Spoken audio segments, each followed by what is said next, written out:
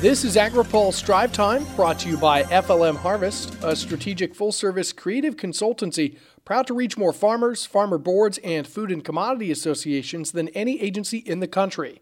Learn more at flmharvest.com. Good Tuesday afternoon from Houston. I'm Ben Nully. 2019 was a rough year for the biofuels industry, but some victories on a few key priorities have supporters feeling optimistic about the new decade. Speaking at the National Ethanol Conference, Renewable Fuels Association President and CEO Jeff Cooper says 2020 is off to a better start. We saw EPA finalize the 2020 RVO rule with some reallocation measures.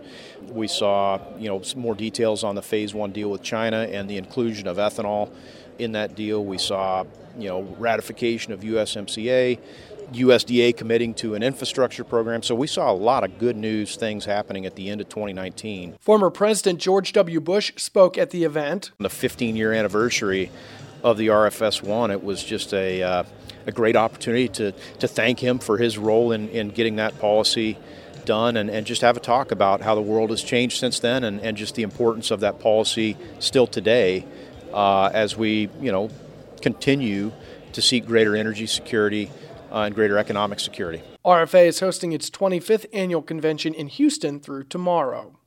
Senate Finance Committee Chair Chuck Grassley is encouraged to hear EPA Administrator Andrew Wheeler say a recent 10th Circuit Court decision has the potential of completely changing the small refinery program. I expect EPA to follow the 10th Circuit ruling since they hid behind court decisions earlier, going way back to the Obama administration, as an excuse to expand the number of waivers given, which we know was a policy decision by the former administrator. The EPA issues SREs when an oil refinery can demonstrate economic hardship. Grassley says while he is encouraged, he'll have to wait and see. I think it's good news. I'm hopeful, but I'm going to wait and see what they do. I think you can measure them better by what they actually do than what they say. Wheeler said last week the agency should have a decision soon. Today's AgriPulse update is brought to you by FLM Harvest, a strategic full-service creative consultancy proud to reach more farmers, farmer boards, and food and commodity associations than any agency in the country. Learn more at flmharvest.com. The World Pork Expo will return to Des Moines, Iowa this year. Last year, the event was canceled after the pork industry became concerned about spreading African swine fever into the U.S.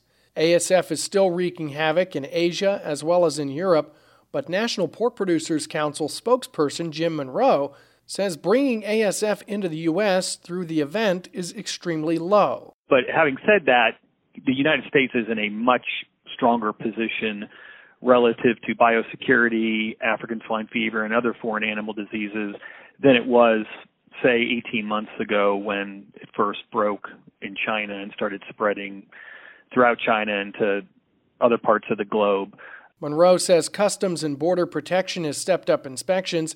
Additional beagles have been added to support inspection at the borders, as well as legislation from Congress. Yesterday, as I'm sure you know, we had the House approve funding for 740 new agricultural inspectors at our borders, and we just generally have much more industry-wide awareness for risk mitigation and steps that folks can, additional biosecurity steps that people can be taken just to further mitigate the risk. The World Pork Expo takes place June 3rd through the 5th.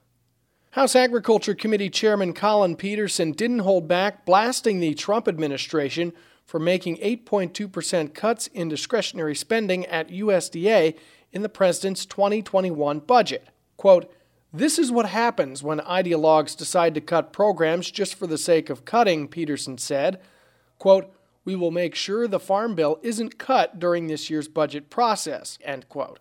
Peterson argues many USDA offices across the country are understaffed and need funding. Trump is also proposing mandatory cuts to crop insurance, conservation spending, disaster assistance, and the Supplemental Nutrition Assistance Program. Always stay up to date with the latest agriculture, trade, environment, and regulatory news at agripulse.com. At the National Ethanol Conference in Houston, I'm Ben Nully.